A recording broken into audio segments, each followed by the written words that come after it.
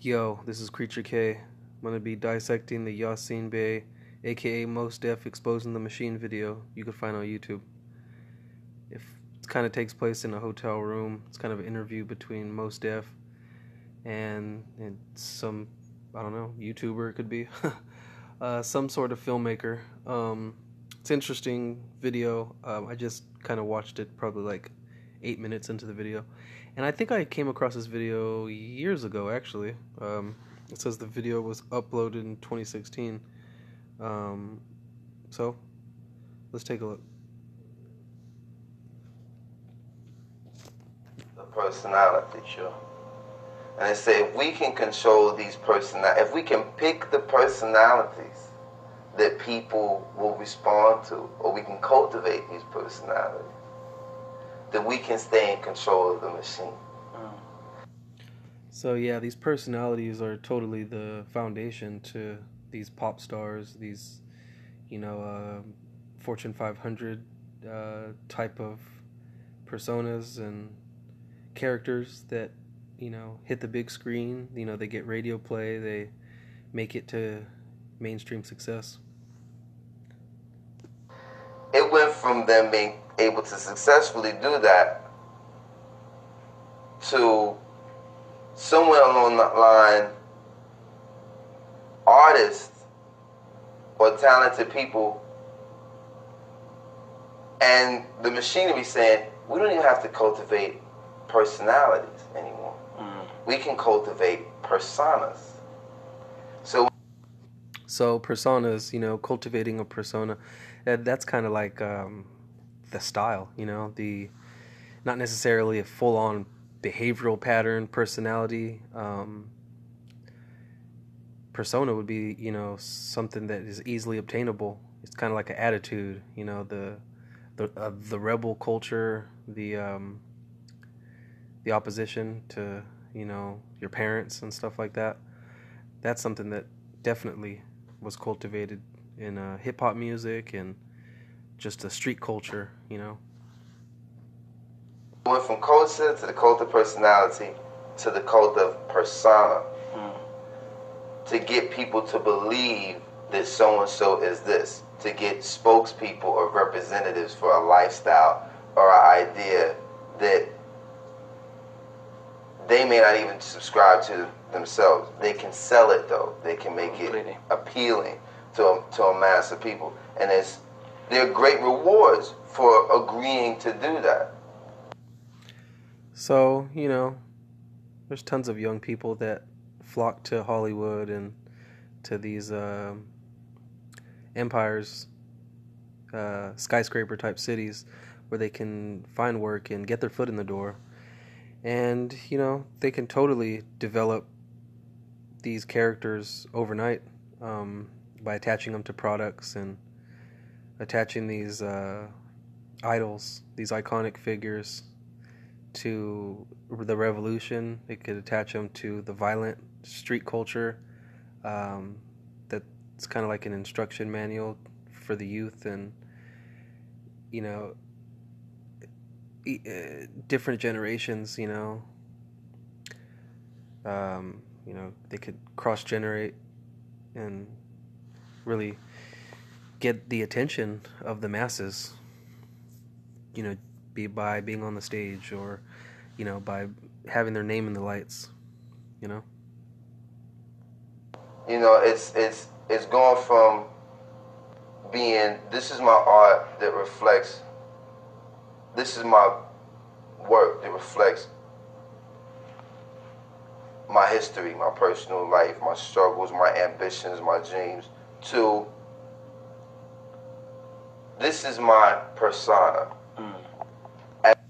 Yeah, like your narrative, your individual storyline, the way you grew up and stuff like that, it can just be thrown out and replaced with a artificial persona and kind of like a direction.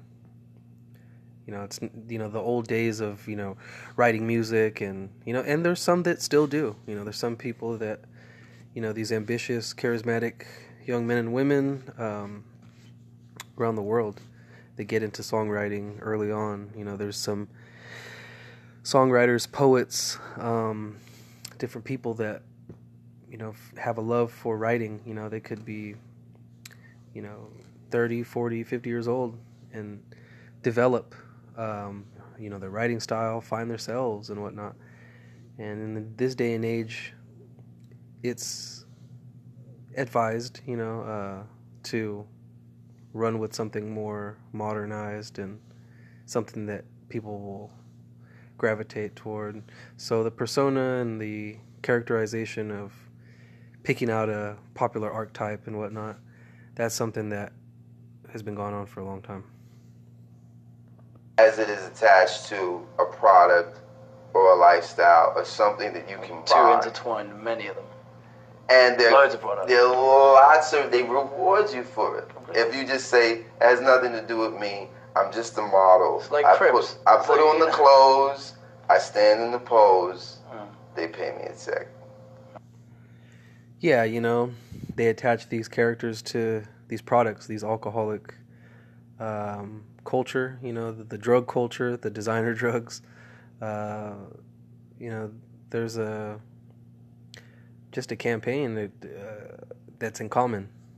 You know, it's a common thing for an artist to represent a particular gang, a particular town, a particular area of the United States, for example. So it's territory based, and they sell that. You know, they sell that idea.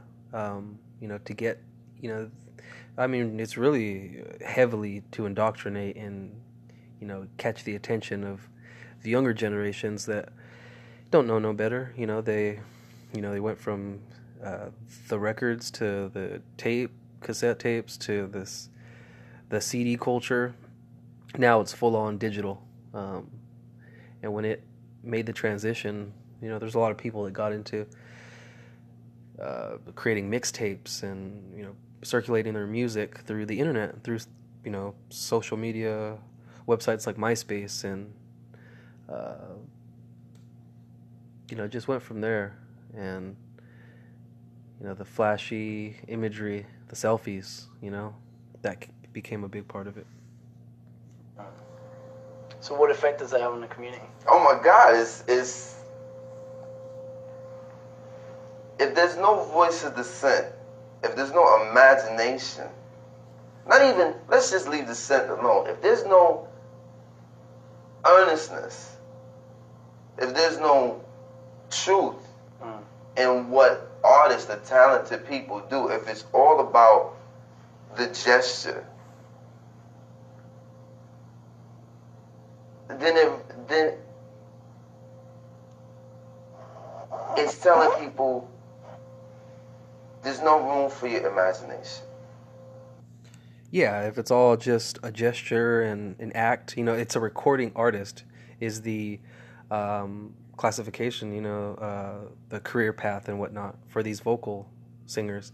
A recording artist, you know, I met tons of people that can sing, like, you know, incredibly in person, and they developed an individual style of singing or rapping or saying some sort of vocal, you know, they're doing some sort of vocal work live on stage. And then when you get them into the recording studio, it's a whole nother direction of things as far as producing, arranging music, having them sing on time and stuff like that. If they're really skilled, you know, they're able to catch on and, you know, figure it out, the recording aspect of it. But the recording artist, you know, nowadays is becoming a major thing for a lot of these singers and rappers and entertainers to not really be associated with writing. And when they publish their music, there's tons of people that are contributed to the writing of the song, the music, the writing of the lyrics. You got such trendy keywords and terms like ghostwriter or the reference track.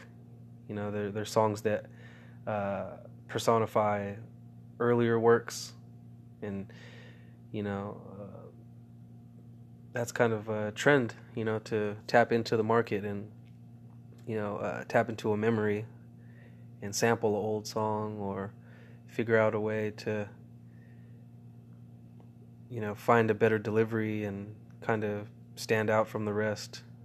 So if there's no imagination and there's no endeavor to be unique, I mean, everyone has their, I mean, a lot of the top tier artists, they all have their own speciality and their own sophisticated specifics to each artist, and they're known for the direction of music, or their way that they stay on top, and they continue to put out records and whatnot. And you start to see the trends, and if you pay attention, the average Joe, the local artist, they'll adopt a lot of these techniques and stuff like that to gain a immediate attention, reaction kind of thing. So there's no use being imaginative. Follow the rules. And what about the individual in terms of the collective? It's not about that. It's about conforming. And if you see someone who is a creative person doing that, then what energy might you have to criticize your local government, or your state government, or to just have any sort of opinion about what's going on around you in the world, to use your common sense to say, well, that may be a prevailing practice, but that doesn't mean that it's useful or necessary. So now Mos Def is going into the idea that it's kind of a one-track mind, a one-trick pony type of like categorization with these entertainers and singers. They're known for a particular type. There's some actors, actresses that they only appear in horror movies, or Jim Carrey, he only plays in comedies. His career was built off of the comedy circuit. And eventually he, started to get into some some more serious roles. And, I've spoken to a couple people that they really didn't buy, his crime thriller, or, he came out with a movie called 23, which is speaking on, the numbers you can see in everyday life, that are symbolic and, synchronistic, and you could see the number 23, or how people see in 11:11 everywhere and stuff like that. So going in the direction, and you're known for a particular style in the mainstream entertainment culture, it's very, you only have a couple insulated cases where a star would deviate from their path and play kind of like a Janus role, which is a mythological character, to have a double persona. And then you got a couple singers, writers, and stuff like that they'll be making uplifting music one day. Someone like Tupac that's making uplifting music about that, the conscious awareness of the community and police brutality, but then, like, within the same instance, would release a song talking about the glorifying of the street culture and the promiscuity, and the using and abusing of the women around him, but then turn around and speak about a revolutionary idea, having to do with rising up against the oppression, but then turn around and talk about he's going to kill his own people, to survive in the streets. And just that whole double role, that double figure. Be very wary, when you see some of these entertainers that have that dual nature, and they play off the opposites, and you never really know if they're the hero or the villain in a lot of cases. And that's the shocking thing, just take a look at that Batman movie with Keith Ledger playing the Joker, and look at all the way that they describe, who the Joker is, and and take a look at why he's who he is, and why he is being deemed a villain and whatnot, and why Batman is even, on his radar and stuff like that.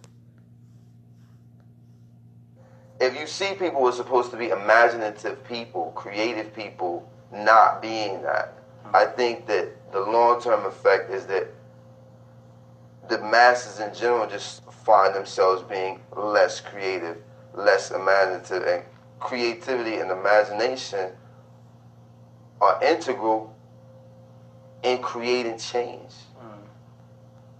Right. Yeah, the imagination can lead you toward, speaking on social issues, and the imagination can give way to a outside of the box thinking and whatnot.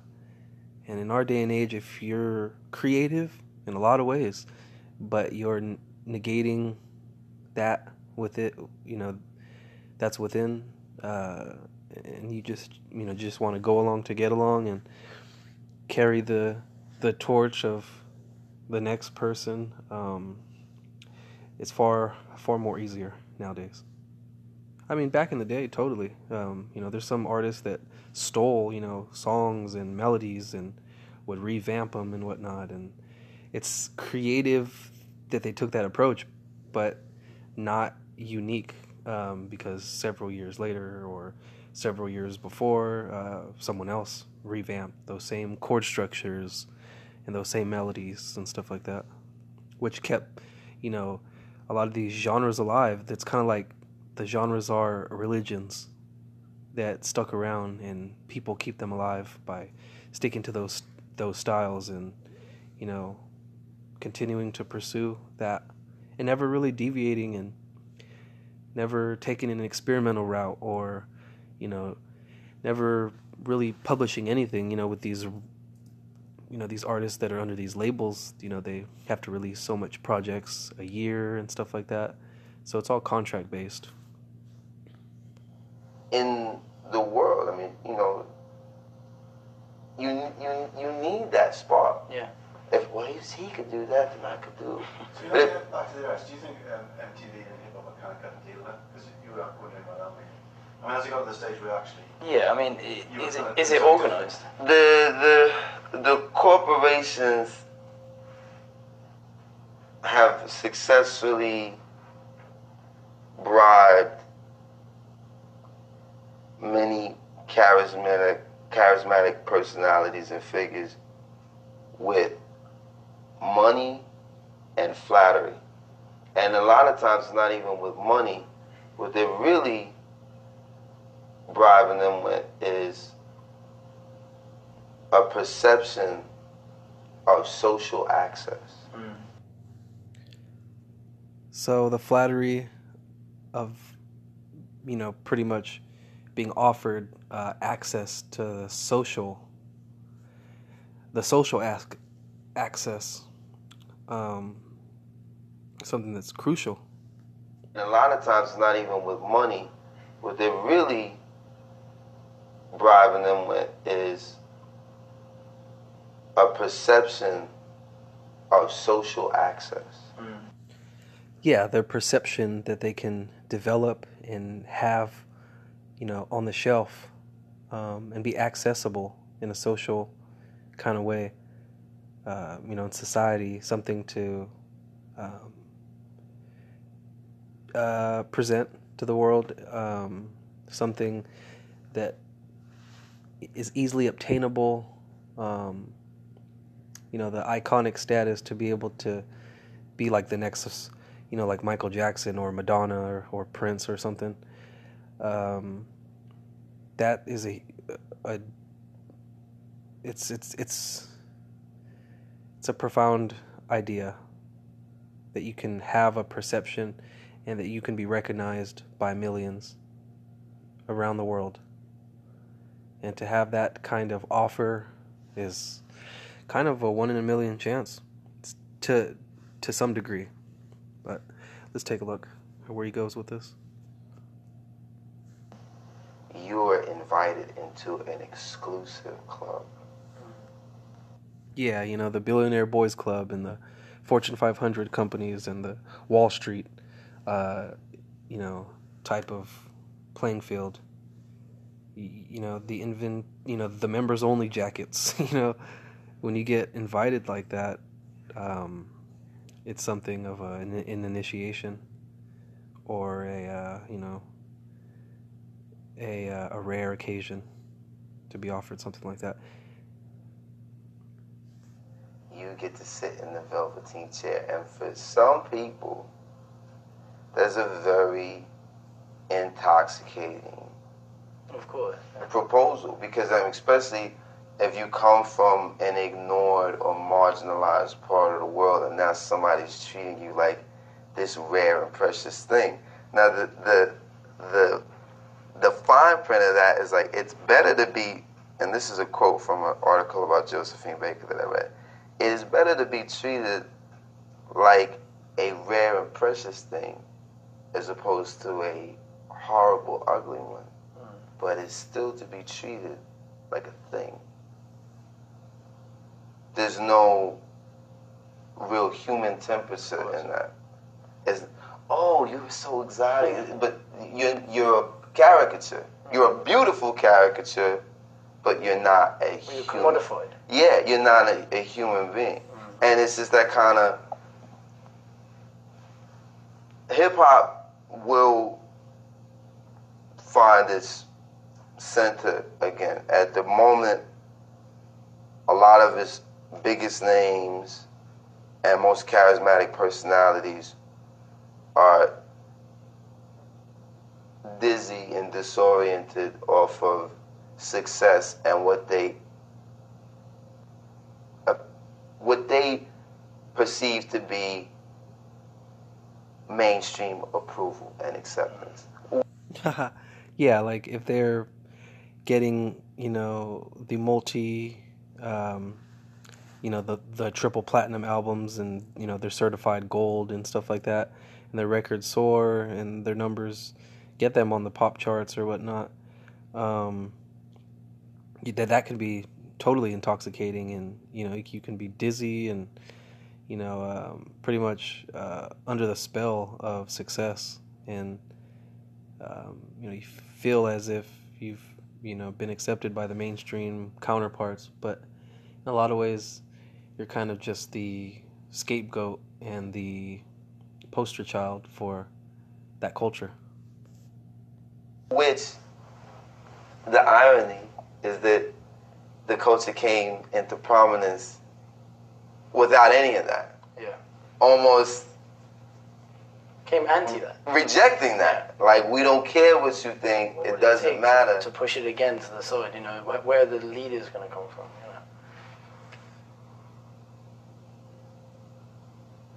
Well, there are lots of leaders. There are lots of artists who are doing those sorts of things. But when they submit themselves to certain forms of machinery, as television or radio, then it's a perfect opportunity for you to be suppressed. And what happens? So you could be on top of the world and have the message of the degenerate.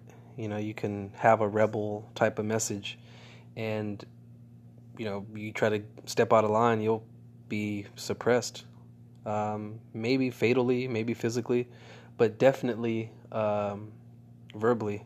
Your words will be manipulated, and if they don't fall in line with the status quo, which a lot of artists know, like Nicki Minaj, for an example, she has to keep up that iconic status. She's taking the torch from female artists like Lil' Kim, which has always been known to, kind of have the imagery and the content, of the prostitute, the girl that, really worked her way up to the top. And, that's, there's different repackagings of these idols, to ensure, I would say, the fulfillment of the culture that comes with these characters. What happened, I think, is that we started to accept mainstream notions of success. being on a top Billboard artist was not even in anyone's field of vision.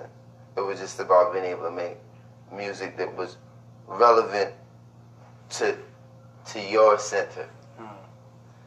Then your center started being relevant to the center, the mainstream center. And as a result, people started modifying themselves and, you know, changing appearances to appeal to the old center sensibility. Yeah. And now, if you weren't on the top 10 in Billboard, and this came from inside the culture, we adopted this. Yeah. If you weren't that type of artist, you weren't relevant. If you couldn't have that sort of mainstream appeal, you didn't matter. And it almost it had to be that you were lobbying or campaigning for the widest audience possible, which is harmful because it turns it into like a tournament type of atmosphere where you're competing against not only your own contemporaries, but other genres, and it's got to be splits up. Like a very gladiator type of atmosphere, you know. What happens to the message in there? You know, I mean, this is the whole thing. If it's getting split up that much, to maintain a pretty solid message must be near impossible. Well, you know, it's really simple. You know, the radio stations won't play certain records. And they only play roughly 35 to 40 records in any given rotation anyway. Can I have one? Yeah, sure. So, this is the first time I've smoked a camera. I apologise to my nan. Sorry, man. I got a light right. So they only play a certain amount of records. And they say they don't play certain records because, well, that's not what people want to hear. Yeah. It says who? It says the program director, who usually works for some large broadcast corporation. If you take that apart enough, if you've got media owned by like 4 companies, you know, all of the media in this country, if it's owned by like, you know, maybe 4 major companies, then how do you get the message out there if there's... You just have to do it. And you have to just go directly to the people. I mean, you can't depend on MTV or Hot 97. I mean, I've attempted to. I've attempted to do that. And I've had really good records. I mean, I've been nominated for Grammys and for gold records. And I've had program directors even tell me, Mos, I like you. I love your music, but I can't. It doesn't fit into our format. Yeah, you know, the outsider musician is someone that will be kind of like a mandatory shunned and banned from the official story, you know. And a lot of artists and creative types, they'll fly under the radar and speak on social issues and stuff, but yeah, like I was speaking about the dual type roles and the dual natures, the personas, like Beyonce with the Sasha Fierce, or Eminem, you know, he has the persona, or Rihanna, or whoever, that they're able to speak on a couple different levels. And the format is predetermined. Yeah. And it's pretty predictable. Everybody makes it like it's not that premeditated. You're being conspiracy theorist. And it's like, if it's not that premeditated, why is it so predictable? Yeah. Yeah, like the genres that they see fit, you know, the religions they see fit, you know, that people worship, and they pay to go to these concerts, and, you know, they buy tickets and they sell out shows for these big artists, these big stars. Yeah, it seems like a controlled narrative, a controlled idea. Let's take a look. If it's not premeditated, how come it's so reliably uniform? So homogenized. It's sex, violence, love songs, glamour, dance. That's it. Yeah, like it's all geared toward a physicality, the 5 sense direction. Yeah, the love song, you got the street songs, the violence, the call for justice of the brutality in the poverty-stricken areas. Then you have the dance songs, the songs that that can get you moving, the club songs. I mean, you even have the trap music that, in a lot of ways, is being credited to different parts of the United States. But specifically, something that's really sticking out, like the elephant in the room, is that some of these ATL, Atlanta trap artists, they would play their music at a strip club specifically for girls, to see if the songs, were popping, and they actually um, would test out certain songs in the strip clubs. So, talk about dance music and the direction that they take it. Stuff. There's no real information on these stations. So as a result, there's no real information in the music, and that's not what they're about. That's not what their programming mandate is about. Their programming mandate is about surface pop culture, and that's really problematic for us as a community, because the only culture that we have in this country is the ones that we create. Now the people who create culture have been bribed and co-opted, sometimes consciously and even worse, unconsciously, by these huge corporations to say the only way that we'll take your message to the mass is if you represent what we are comfortable with. Yeah. Which technically could be demeaning. It could be something that is disrespectful, something that's disloyal, something that's not uplifting at times. The commercial acceptance, I guess you could say, can be something that is shrouded in the negative, and it's very, very rare that there was a positive message and whatnot. You think about Bill Hicks and how he said on his comedy special, Relentless, how, if you're against drugs and throw away all your records, that were produced in the 1950s, till the modern day, that everyone in the 70s, the 80s, they really got a big taste of the drug culture, and how a lot of these stars would perform high and intoxicated like crazy. And it was just something that, they didn't necessarily have a voice outside of the perception that they were creating, the culture that they were embedded in. And yeah, you had these iconic stars, die from suicide overdoses,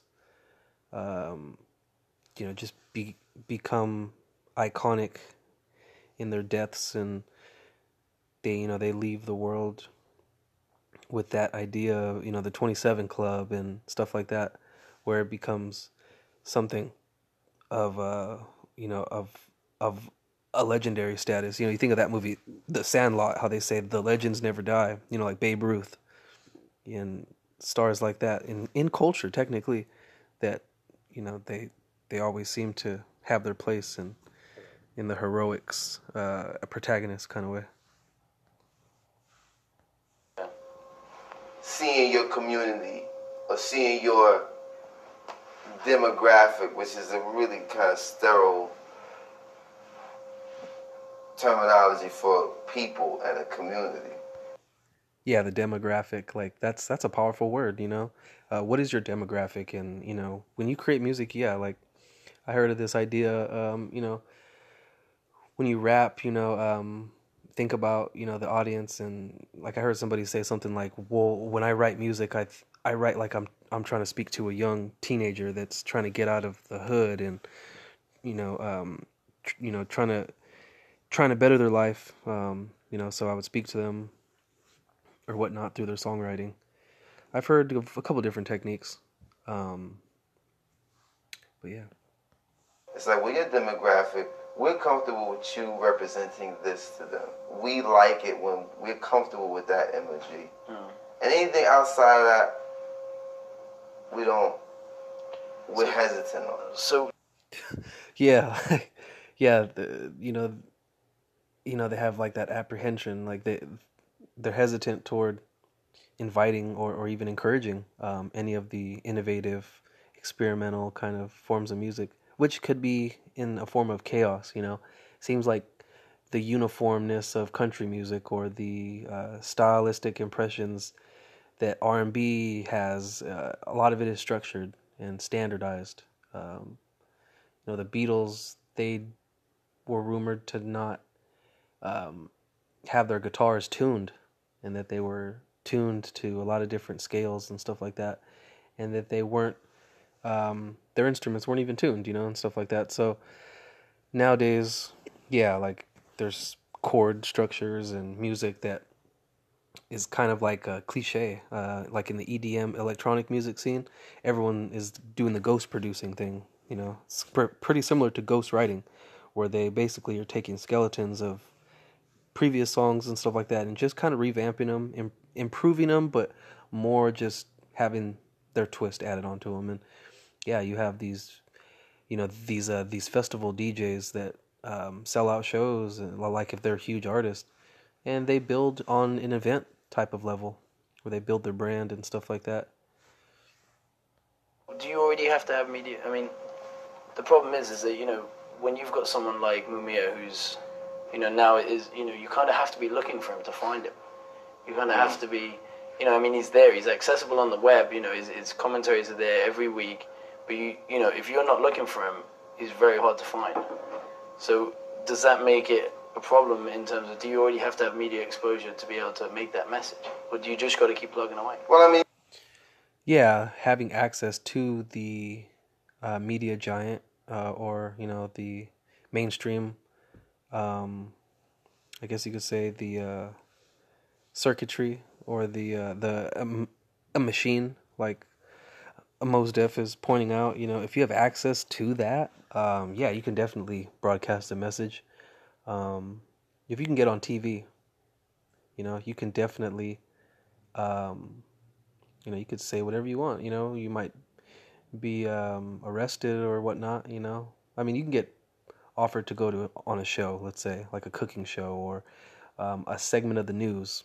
And yeah, it's all structuredized. You have to, you're speaking about this direction or this success story or whatever.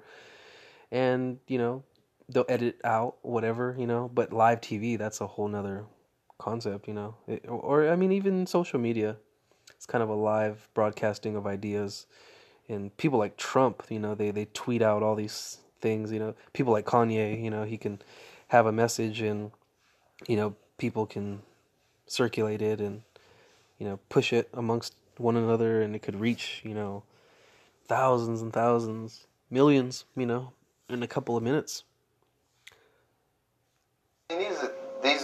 Those are type of scientific types of questions. Do I think that? I think that certain messages, because it's just that I found Mumia through from my mum.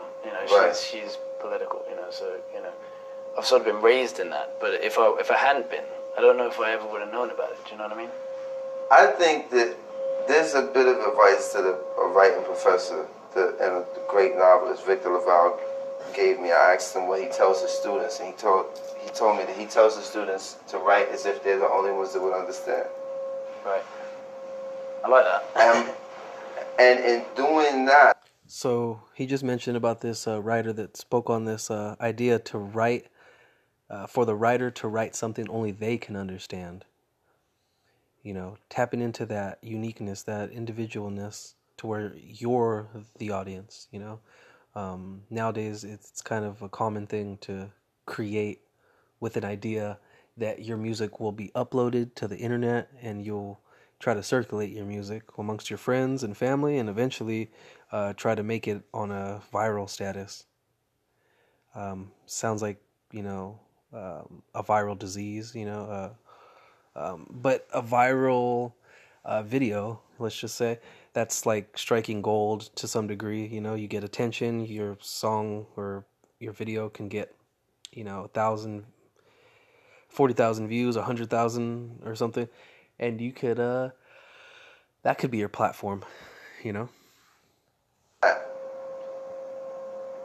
They will become universal. And I think that applies to people like Mamiya or people who have a real message who may not, who for whatever reason have been stymied by the mass media or rejected or persecuted, is that somehow, in a way that we may not even be able to measure, this far less empirical than we could imagine. Yeah. The message just gets out just on the virtue of what it has to say. True, yeah, very true. And some people might view that as idealistic, but I sincerely believe that, and there's so many examples of that. I find that actually people who are less concerned with that end up getting it. You know, you get guys like Dylan or Bob Marley. Those weren't that wasn't the aim. The aim was to make their most honest work. Yeah. And because they did it, it just gets airborne, and there's something else. That's the thing about information, is that it's really, the truth is a form of magic. And it finds its way to people. The truth is a form of magic. Yeah, totally.